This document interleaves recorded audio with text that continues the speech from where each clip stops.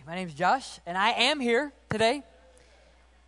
It's nice to see that some of you miss me, but I'm here live in person. We have some guests with us today also. So you might have a parent that's going to tell you to be quiet at some point, but if you are in 1st through 6th grade, if you'd make some noise really quick. Okay, they can. So adults, if you're glad to be in the house of the Lord today, make some noise. Yeah. So we will not be outdone by our kids today. It's family worship, and so it's great to have them with us. If you're a guest here and this is new to you, welcome. If you're a covenant member, if you're watching online, man, there's no better place to be than with the people of God. Because from the foundation of the world, the people of God gather. That's what we do. We gather to rest on the Sabbath. We gather to worship on the Sabbath. We gather to encourage one another in the name of Jesus Christ. We gather to reflect His glory, and we gather to sing His praises. That is what we do. We are a gathering people.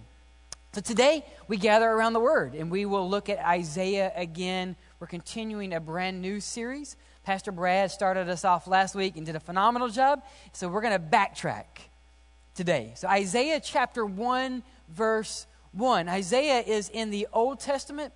He was a prophet that lived in the 8th century. Scholars call him the Prince of Prophets. One for the length and the breadth of his oracles, his prophecy. Everything from creation to redemption to judgment, to missionary call, you will find it in Isaiah. So we're going to look simply at a message today called, Listen to This. Listen to this. Our sermon series is called Yahweh Saves because Isaiah's name literally means the Lord saves. Yahweh saves. And so for the next weeks, you'll hear that refrain over and over and over again. God saves. The Lord saves. Yahweh is our deliverer. So let's look at the word together. Isaiah 1, beginning in verse 1.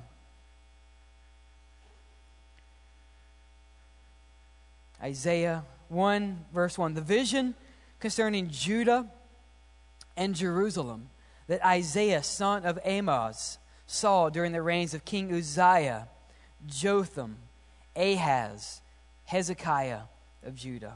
Listen, heavens, pay attention, earth, for the Lord has spoken.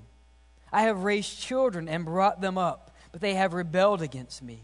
The ox knows its owner, and the donkey its master in its feeding trough. But Israel does not know. My people do not understand.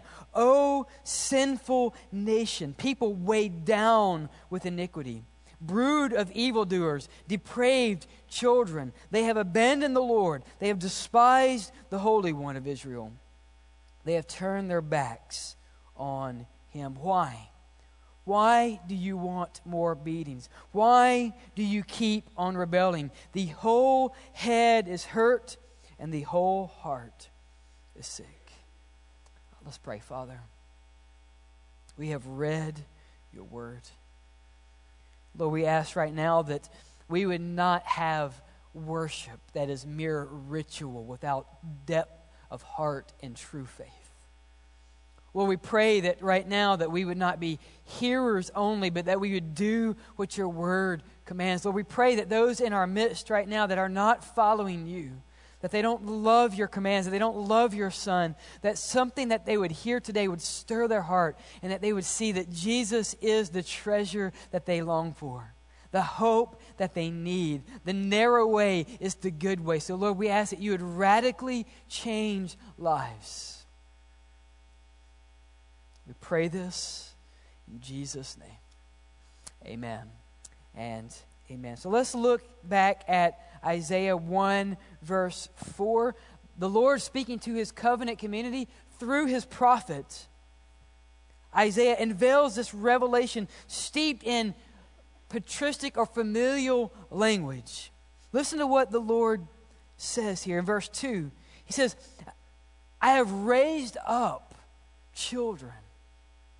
I have brought them up. They have rebelled against me. The ox knows its owner, and the donkey its master. But Israel, you do not know. My people do not understand. It's as if God is calling his people to lean in, to listen to a father who loves him. And Isaiah begins here with this familial, loving language. It's as if God wants his people to know his heart.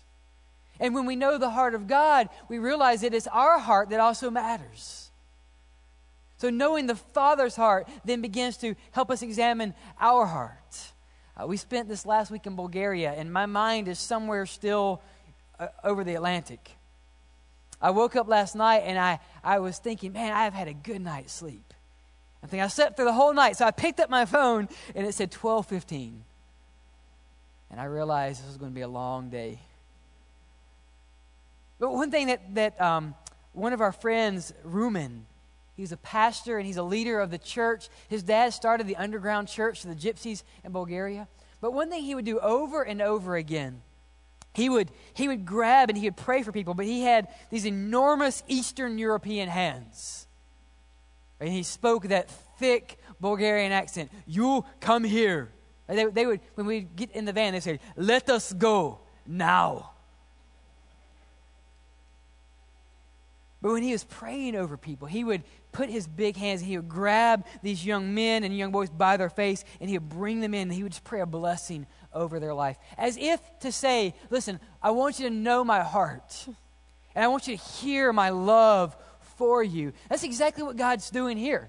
He's grabbing his people and he's grabbing us and he's saying, listen to me, listen to my heart, because I'm about to tell you something that's difficult. But when you understand the heart of God, then it helps you understand your heart.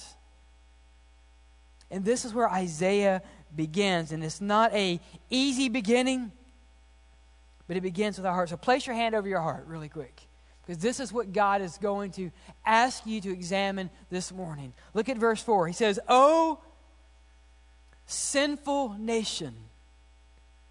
Sin is eternal rebellion against an infinitely holy and sovereign Messiah. That's where Isaiah begins. Oh, sinful nation. And David also understands. David was one of the greatest kings that Israel has ever known. David was called a man after God's own heart. And David understood the depths of his own heart because he understood God's heart. Listen to Psalm 51. David, when he is completely fallen in sin, says, "Lord, against you and you alone have I sinned. I have done evil in your sight, so you are just in your sentence, and you are right in your justice." David, a man who understands God's heart, understands his personal heart. And he says, God, I have sinned against you. God, I look at my life and it is not pretty. God, I have fallen and I live in this fallen condition. I am this sinful person and I live in a sinful nation. That is you and I. In church, when you diminish the sin in your life, when you ignore that, you will never find healing. You will never find cleansing. We cannot ignore our sin. If we do not chop the root of our condition, the seeds and the sprouts and the weeds in our life will continue to crop up. That's why so many of us struggle. Right? There's still continuing sin, and we put this religious Band-Aid on our sin, but God says, you haven't addressed the root. I'm looking for people who have my heart, and to have God's heart, we have to look at our hearts. And when we look at our hearts, it's not a pretty thing, because we are fallen people with fallen conditions. The words of this prophet are shocking and horrifying. What a way to begin 66 books of prophecy. He doesn't say, guys, I know you're struggling right now. I know it's about to get bad, this whole exile thing, but God's going to be there. Cheer up. It'll get better. Isaiah says, examine your heart. Look at who you are. Oh, sinful nation. And then he begins to unfold of what our hearts look like. And it's going to get worse before it gets better. So let's look at Isaiah 4. Oh, sinful nation. Our heart is sinful. To sin simply means to miss the mark. God sets the standard, and you and I have not lived up to that. Now you think, well, that's a horrible thing to say. Well, when you understand God's grace, it's freeing. Because here's what the Bible says about all of us, right? All have sinned and fallen short of the glory of God. So I am not here pointing fingers at you and saying, you sinful, ugly people. No, what we're saying is we are sinful, we are ugly, and we are fallen. And we're in the same boat. But it gets worse. Not only are we sinful, but what else does Isaiah say? We are people weighed down. This is the same word, kabod, that often describes the glory of God, the weightiness of a sovereign, holy creator. But in this passage, Isaiah is not talking about God's glory. We've exchanged God's glory for a lie, Romans tells us. And so Isaiah says we are weighed down by our sins. And if I could say anything about our society, we are people who are weighed down. We're weighed down by our occupations and our preoccupations and our preferences. And often we're weighed down by our sin that only mounts up and up and up. And religion is not the remedy for that weight. We'll find out the answer shortly. But it gets worse. Not only is my heart sinful, not only is it weighed down, but what else does Isaiah say here? He says, you depraved children, you have abandoned the Lord. So by nature, when you and I sin, we reject God. We abandon Him. God did not reject you. You rejected Him. That's exactly what Isaiah tells us. And so if God feels far off to you this morning, it's not because God walked away. It's because you and I walked away from Him. We have abandoned the Father who loves us so much. And Isaiah continues. He says, Israel, you have turned your backs on God. You have despised Him. You have treated Him with contempt. You have reviled Him. You blasphemed Him. You might think, well, what does this sound like? It sounds like the hissing of the crowd. Or it sounds like the spitting of someone that you just can't stand. You say, this is difficult. What a dark picture that Isaiah is painting of the people. Yes, that's exactly what he's doing. Isaiah is painting a dark picture of you and me so that we will greater appreciate the light of Jesus Christ. I remember when I was growing up, my parents decided to take a trip with all of the 3 kids to Carlsbad Caverns in New Mexico. And we drove. Well, I don't know what they were thinking.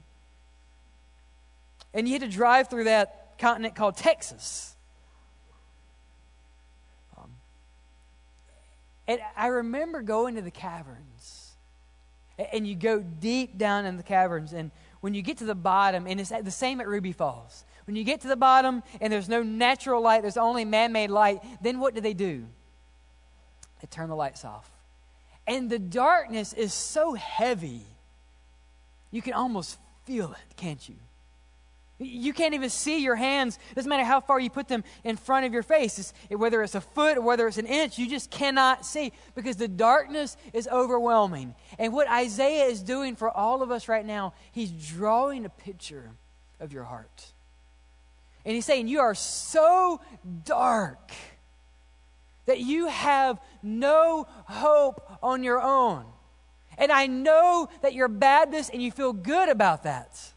And I know you're Americans and you feel like you're just good inherently. But you are dark, and you're so dark that no matter how hard you try, you will remain in darkness. But what happens when you're at the bottom of Ruby Falls or Carlsbad and they flip the lights on? The light is almost overwhelming. That is exactly what Isaiah is doing for us today. He's saying, church, Israel, examine the darkness of your heart. And when you do, you will greatly appreciate the light and the goodness and the mercy of Jesus Christ. You are a fallen people, but there is hope. His name is Jesus Christ. Never forget the merciful light of Jesus. never forget the merciful light of Jesus. But he continues. Not only are we fallen, but we are foolish in our rebellion. Look at verse 5. Why do you want more beatings? Why do you keep rebelling? The whole head is hurt. The whole heart is sick. God is asking these questions as a loving Father. Why do you do this? Why? Why are you walking a path of destruction that you were never created to endure? See, that's what sin does in our life. And God is calling out to us, why are you doing this? Don't buy the lies of Satan. Don't buy the lies of the world. Don't continue to walk a path where you will get beat. And you look at the world and you say, well, that was nice. It hurt, but it wasn't that bad. And is that not what we do with sin? We see the devastating effects of our hearts and our minds. And then a day later we think, you know what? It wasn't so bad. Oh, what a foolish rebellion that we live. Sin is not only unreasonable, but it is unreasoning. Sin in our lives causes us to get beat and then turn around and say, thank you. Let's do that again. And God is calling out to us, why would you do that? Why would you like the hurt that you were not created to endure? And how often do we make foolish decisions in our life when we're living in sin? And we expect reasonable outcomes.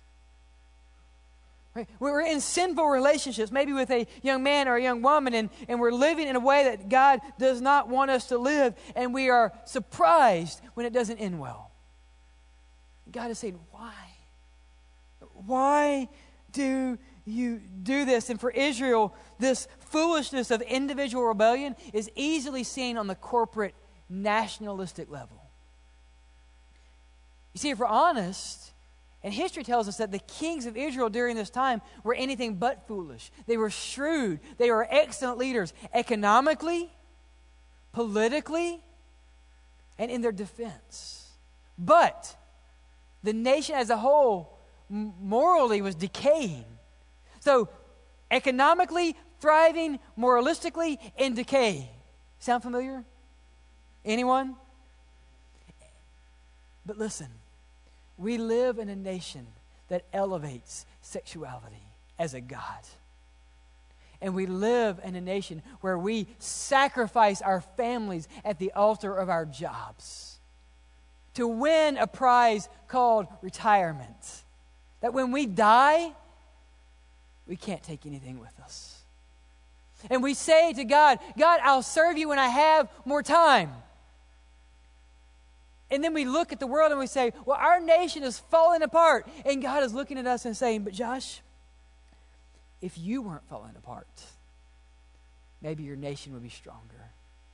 If you took care of the widows, if you took care of the orphans, if you served me with a full heart, if you sought first the kingdom of God, maybe your nation would not be as wrong and as bitter as you see.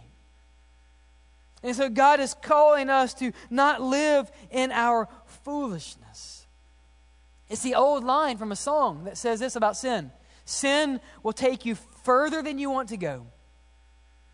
Sin slowly but wholly takes control. It will leave you longer than you want to stay, and it will cost you far more than you want to pay.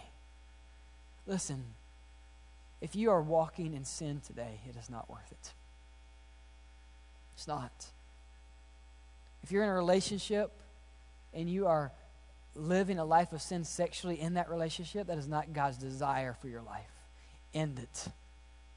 It's better to honor Christ and be heartbroken than to have a life full of pleasure and to God to turn his back from you because he cannot bear to see the weight of your sin. God is calling to people who are living in sin. Why? Why are you doing this? Why are you taking more beatings? Why are you taking rebellion? But it is not too late to turn to the Messiah.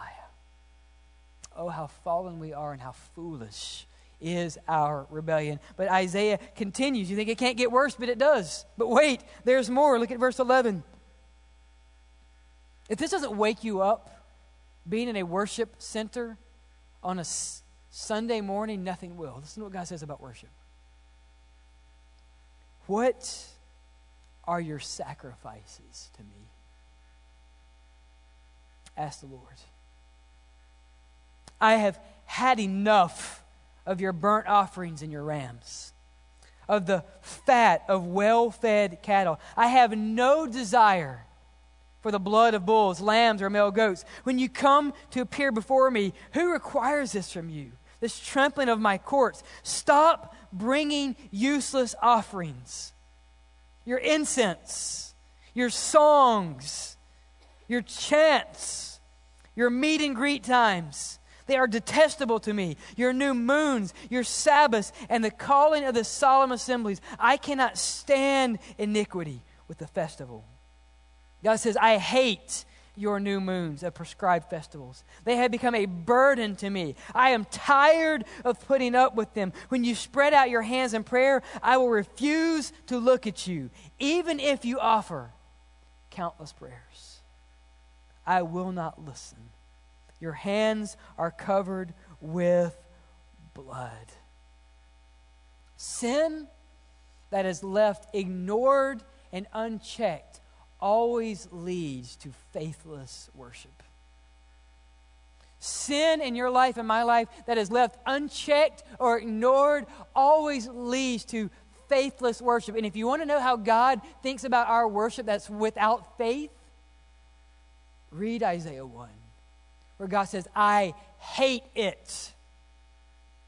Is that not different than what we hear often in our land? Just come to church. God will accept you as you are. Just pray.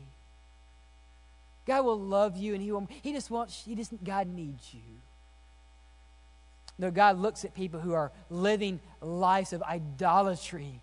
And we come in here with full of pompous pride. God says, Josh, I hate it when you do this. I hate it when you give, because I know your heart's greedy. I hate it when you sing these songs because you don't sing with a heart that loves me. You sing it because you want your neighbor to hear. Oh, that we would wake up to faithless worship. This activity that God is describing here is probably seen as Judah's response to an impending disaster. God is judging their idolatry. He's judging their sin. And so the synagogue is filled up because God's people are saying, we don't want to be hurt. It's as if after 9/11 the pews were filled at the church I attended, which is a great thing. People wanting to something more, but in the end, most people didn't want God. They just didn't want hurt. And that's exactly what's going on in Judah's day. It's the people of God saying, well, we don't really want Jesus, but we don't want hell, so I think Jesus is better than hell, so I'll give him lip service. God says, Josh, I have no desire for faithless worship. And listen to what he says about this. I'll give you 3 quick assertions about faithless worship. Look at verse 11. Faithless worship means nothing to the Lord. Look at verse 11. What are your sacrifices? God is saying, you don't even believe in me. What are you doing? It means nothing. Why are you wearing your Sunday best when you don't believe that you should give me your heart? Faithless worship means nothing to the Lord. Look, he says faithless worship adds nothing. God says, I have had enough of these rams, these costly sacrifices you're bringing. And faithless worship does nothing for the Lord. Look at verse 11 again. He says, I have what? I have no desire. It's as if my faithless worship turns the stomach of God, because he knows I'm doing it in a self-serving, hypocritical way. And the danger of all of this, the danger of this text for people who say they know God is that you can't see my heart. It's a cancer that is festering under the surface. But you don't know my heart right now. My heart could be the furthest from God, and yet it looks like I'm still proclaiming His mercies in my life. And God says, stop what you're doing. I don't want faithless worship. I want your heart. I want your life. That is what God desires. You see, the gospel, even in the Old Testament, is this. Exodus 11 and Moses. God redeems His people out of Egypt by the Passover lamb. Redemption first. Exodus 20 and 21. Then the law is given. Right? It's given. So redemption, God redeems His people. He gives them the law. And then Leviticus, where He prescribes this is how you worship. So the gospel is this. You don't obey and worship and then you find redemption. God redeems you. He transforms you so that you can obey, so that you can worship. Oh, that we would reject faithless worship in our lives. So why would Isaiah begin with this three-layered, horrible description of the people of God? You're fallen from sin. You're foolishly rebellious in verse 5. And now you are faithlessly worshiping me, and God hates it. Because there's good news at the end. And the good news is found in verse 16.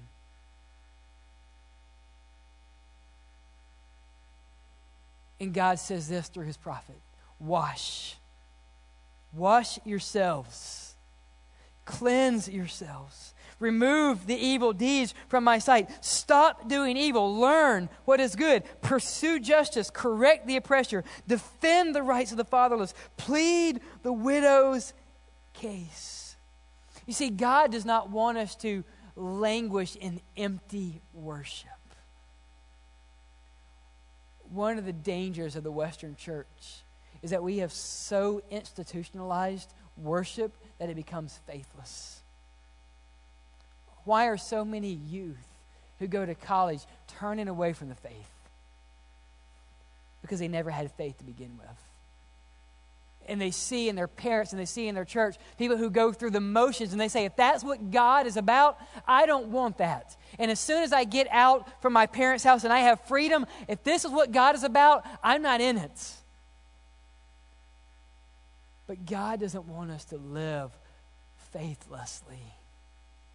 God wants us to have more in our life, abundant life. A faith that works does not begin by dressing up for church. It begins by washing our lives. Verse 16, wash yourselves, cleanse yourselves, remove the evil deeds from my sight. Stop doing evil. See, these instructions to remove and wash do not point to tidying up our lives, but they point to God radically changing who we are. That's exactly what Isaiah says. He's saying this is a faith that works. Wash your lives. Pursue right. Live a life where God is working in and through you. You see, God doesn't want you to just to be sorry for your sins. And we live in a broken world where we think that to apologize, all you have to say is, I apologize. That is the lamest apology you can offer. Right? It drives me crazy when leaders get on TV and they've had these horrible failings in their life and they get up and say, I just want you to know that from my heart and from my lawyer, I will apologize. That's not an apology. And how often in our sin do we say, God, I want you to know, God, that I apologize to you. But God wants our hearts to be broken. You say, God, against you and you alone have I sinned. But God, wash me. God, cleanse me. God, I want worship and faith that works in my life. And God, I know that it won't work from the outside in, but God, I've seen my heart. I know that I'm sinful. I know that I'm weighed down. I know that I've abandoned you and I've turned my backs. So God, if you change my heart, I know that you will change my life. that is what we need. Faith that works in the midst of our brokenness. I want to share a story from Bulgaria, another story. We went on Monday to these villages that had nothing, these broken gypsy villages. They call them gypsy villages. They're not really gypsy villages. They're Bulgarian villages. The Bulgarians live in the center of town, and then where you have the trash dump, you have the gypsy villages.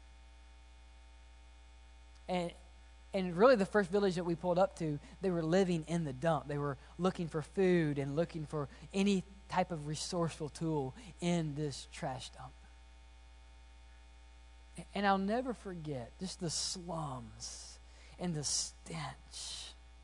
And these little children would come in, and we were playing with them. And some of them, you couldn't tell if they were boys or girls because they would just shave their heads because they would have lice. And the only way to get rid of the infestation would be to shave their heads. And as I tell that, my head's itching right now just thinking about it. But we had one lady that invited us in because we were giving her a box of food and items for her children. And we walk into this poor little shack, maybe 9 foot by 9 foot. And you walk in and it's different. You walk in and everything's tidy. Everything's neat. Everything's clean. She was poor. She had nothing, but she had tidied up her little shack in this village of shacks. You know what was different about this lady? She had found Jesus. And we begin to ask the missionaries, why do these gypsies, why do they not change their way of life? And here's a simple response. He said, when you don't have hope for tomorrow, you don't care about today. But when God changes your life, when He changes and He cleanses your heart, everything changes. And you could walk around in this village and you could see the Christian kids because they didn't look different. They had pride in what they wore, and they didn't have any, by our standards, they had nothing, but they had pride in their hygiene, and they had pride in being orderly and purpose. Why? Because tomorrow they had hope in Jesus. And what a powerful display of faith working out in their life. And this is exactly what we find in Jesus. In verse 16, in Christ, a faith that works is the decisive abandonment of the old life. Verse 16. Wash yourselves, cleanse yourselves, remove your evil deeds. God did not remove them from the villages. He did not remove them from their poverty, but they changed their life because they had hope that Jesus was the answer. And that is the way that we need to live. In Christ, a faith that works also renews our minds. Look at verse 17. Learn to do what is good. God renews our minds by the power of His Word and the power of His Spirit. When you have hope for tomorrow, your mind is transformed by the renewing of His mercy. And a faith that works begins now to build new priorities in our life where we follow Christ. Look at verse 17 again. When we learn to do what is good, we pursue justice, we correct, we defend, we plead the widow's case. Oh, that God would give us faith that works. And you know the greatest thing that these kids are going to hear today and see today is not from the pulpit. It's seeing a faith that works out in their parents' lives. Is seeing a faith that works in their grandparents and their friends. This is what we need.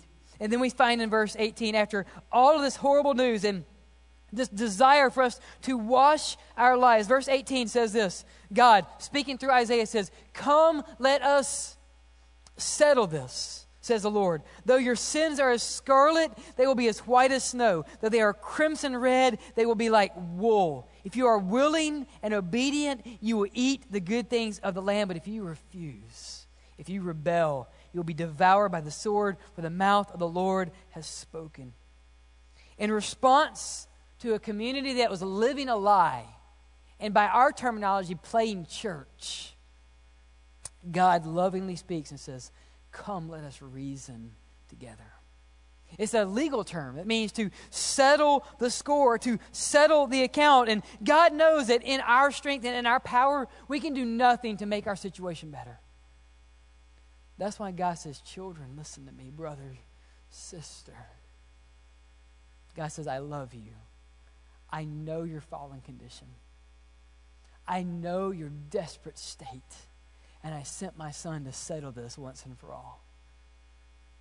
And he settled it by sending his son to die on a cross for our sins, so that our sins, as though they are dark and marring as scarlet, will be white as snow. And he settles it so that as we are dark as crimson red, God will purify us and make us like wool. So I just simply ask today, in view of this faithful God who wants to settle things and make them right in your life, are you willing? Are you willing? God asks, verse 19, if you are willing and obedient, you will eat good things. But if you refuse, the choice is yours. And this picture of this gypsy shantytown is stuck in my mind. There were those who chose to live in the filth and in the squalor of their village. And their neighbor chose to live differently because Jesus had radically changed their life. This is what we need. And I just simply ask, if Jesus were to visit your house today, what would he find spiritually? Some of you right now are thinking, man, I was not expecting a visitor. My house is not in order. But it can be. Some of you don't want to think about that because you just feel like you're not loved by God. You say, you feel like you're so far from God that even if you screamed out to him, he couldn't hear you. And God's response is, Josh, I did not walk away from you. You walked away from me. But if you will call out to me with a repentant heart, I will hear you. I will redeem you. I will restore you. That's what we need. Some of you have been so far in your walk with Christ, you forget how dark it was before Jesus. That's why you're grumpy. That's why you worship sometimes and it looks like you're sucking on a lemon. I do that sometimes. You know why we do that? Because we forgot how dark our hearts are. And when we realize the darkness that God brought us from, it changes the way I sing. It changes the way I pray and changes the way I worship because I know I'm not worthy. I never want to go to that dark place again because I know that my sinful heart is wickedly evil above all. So this morning, it might do you some good to look at your heart. Oh, people of Bethel, you don't deserve God's grace, but he freely gives it. And we need to let the world know that although our sins were as scarlet, he can wash them white as snow. Listen to this. What a beautiful, majestic Savior we have. But God today says, if you are willing. Are you? Let's pray. Father,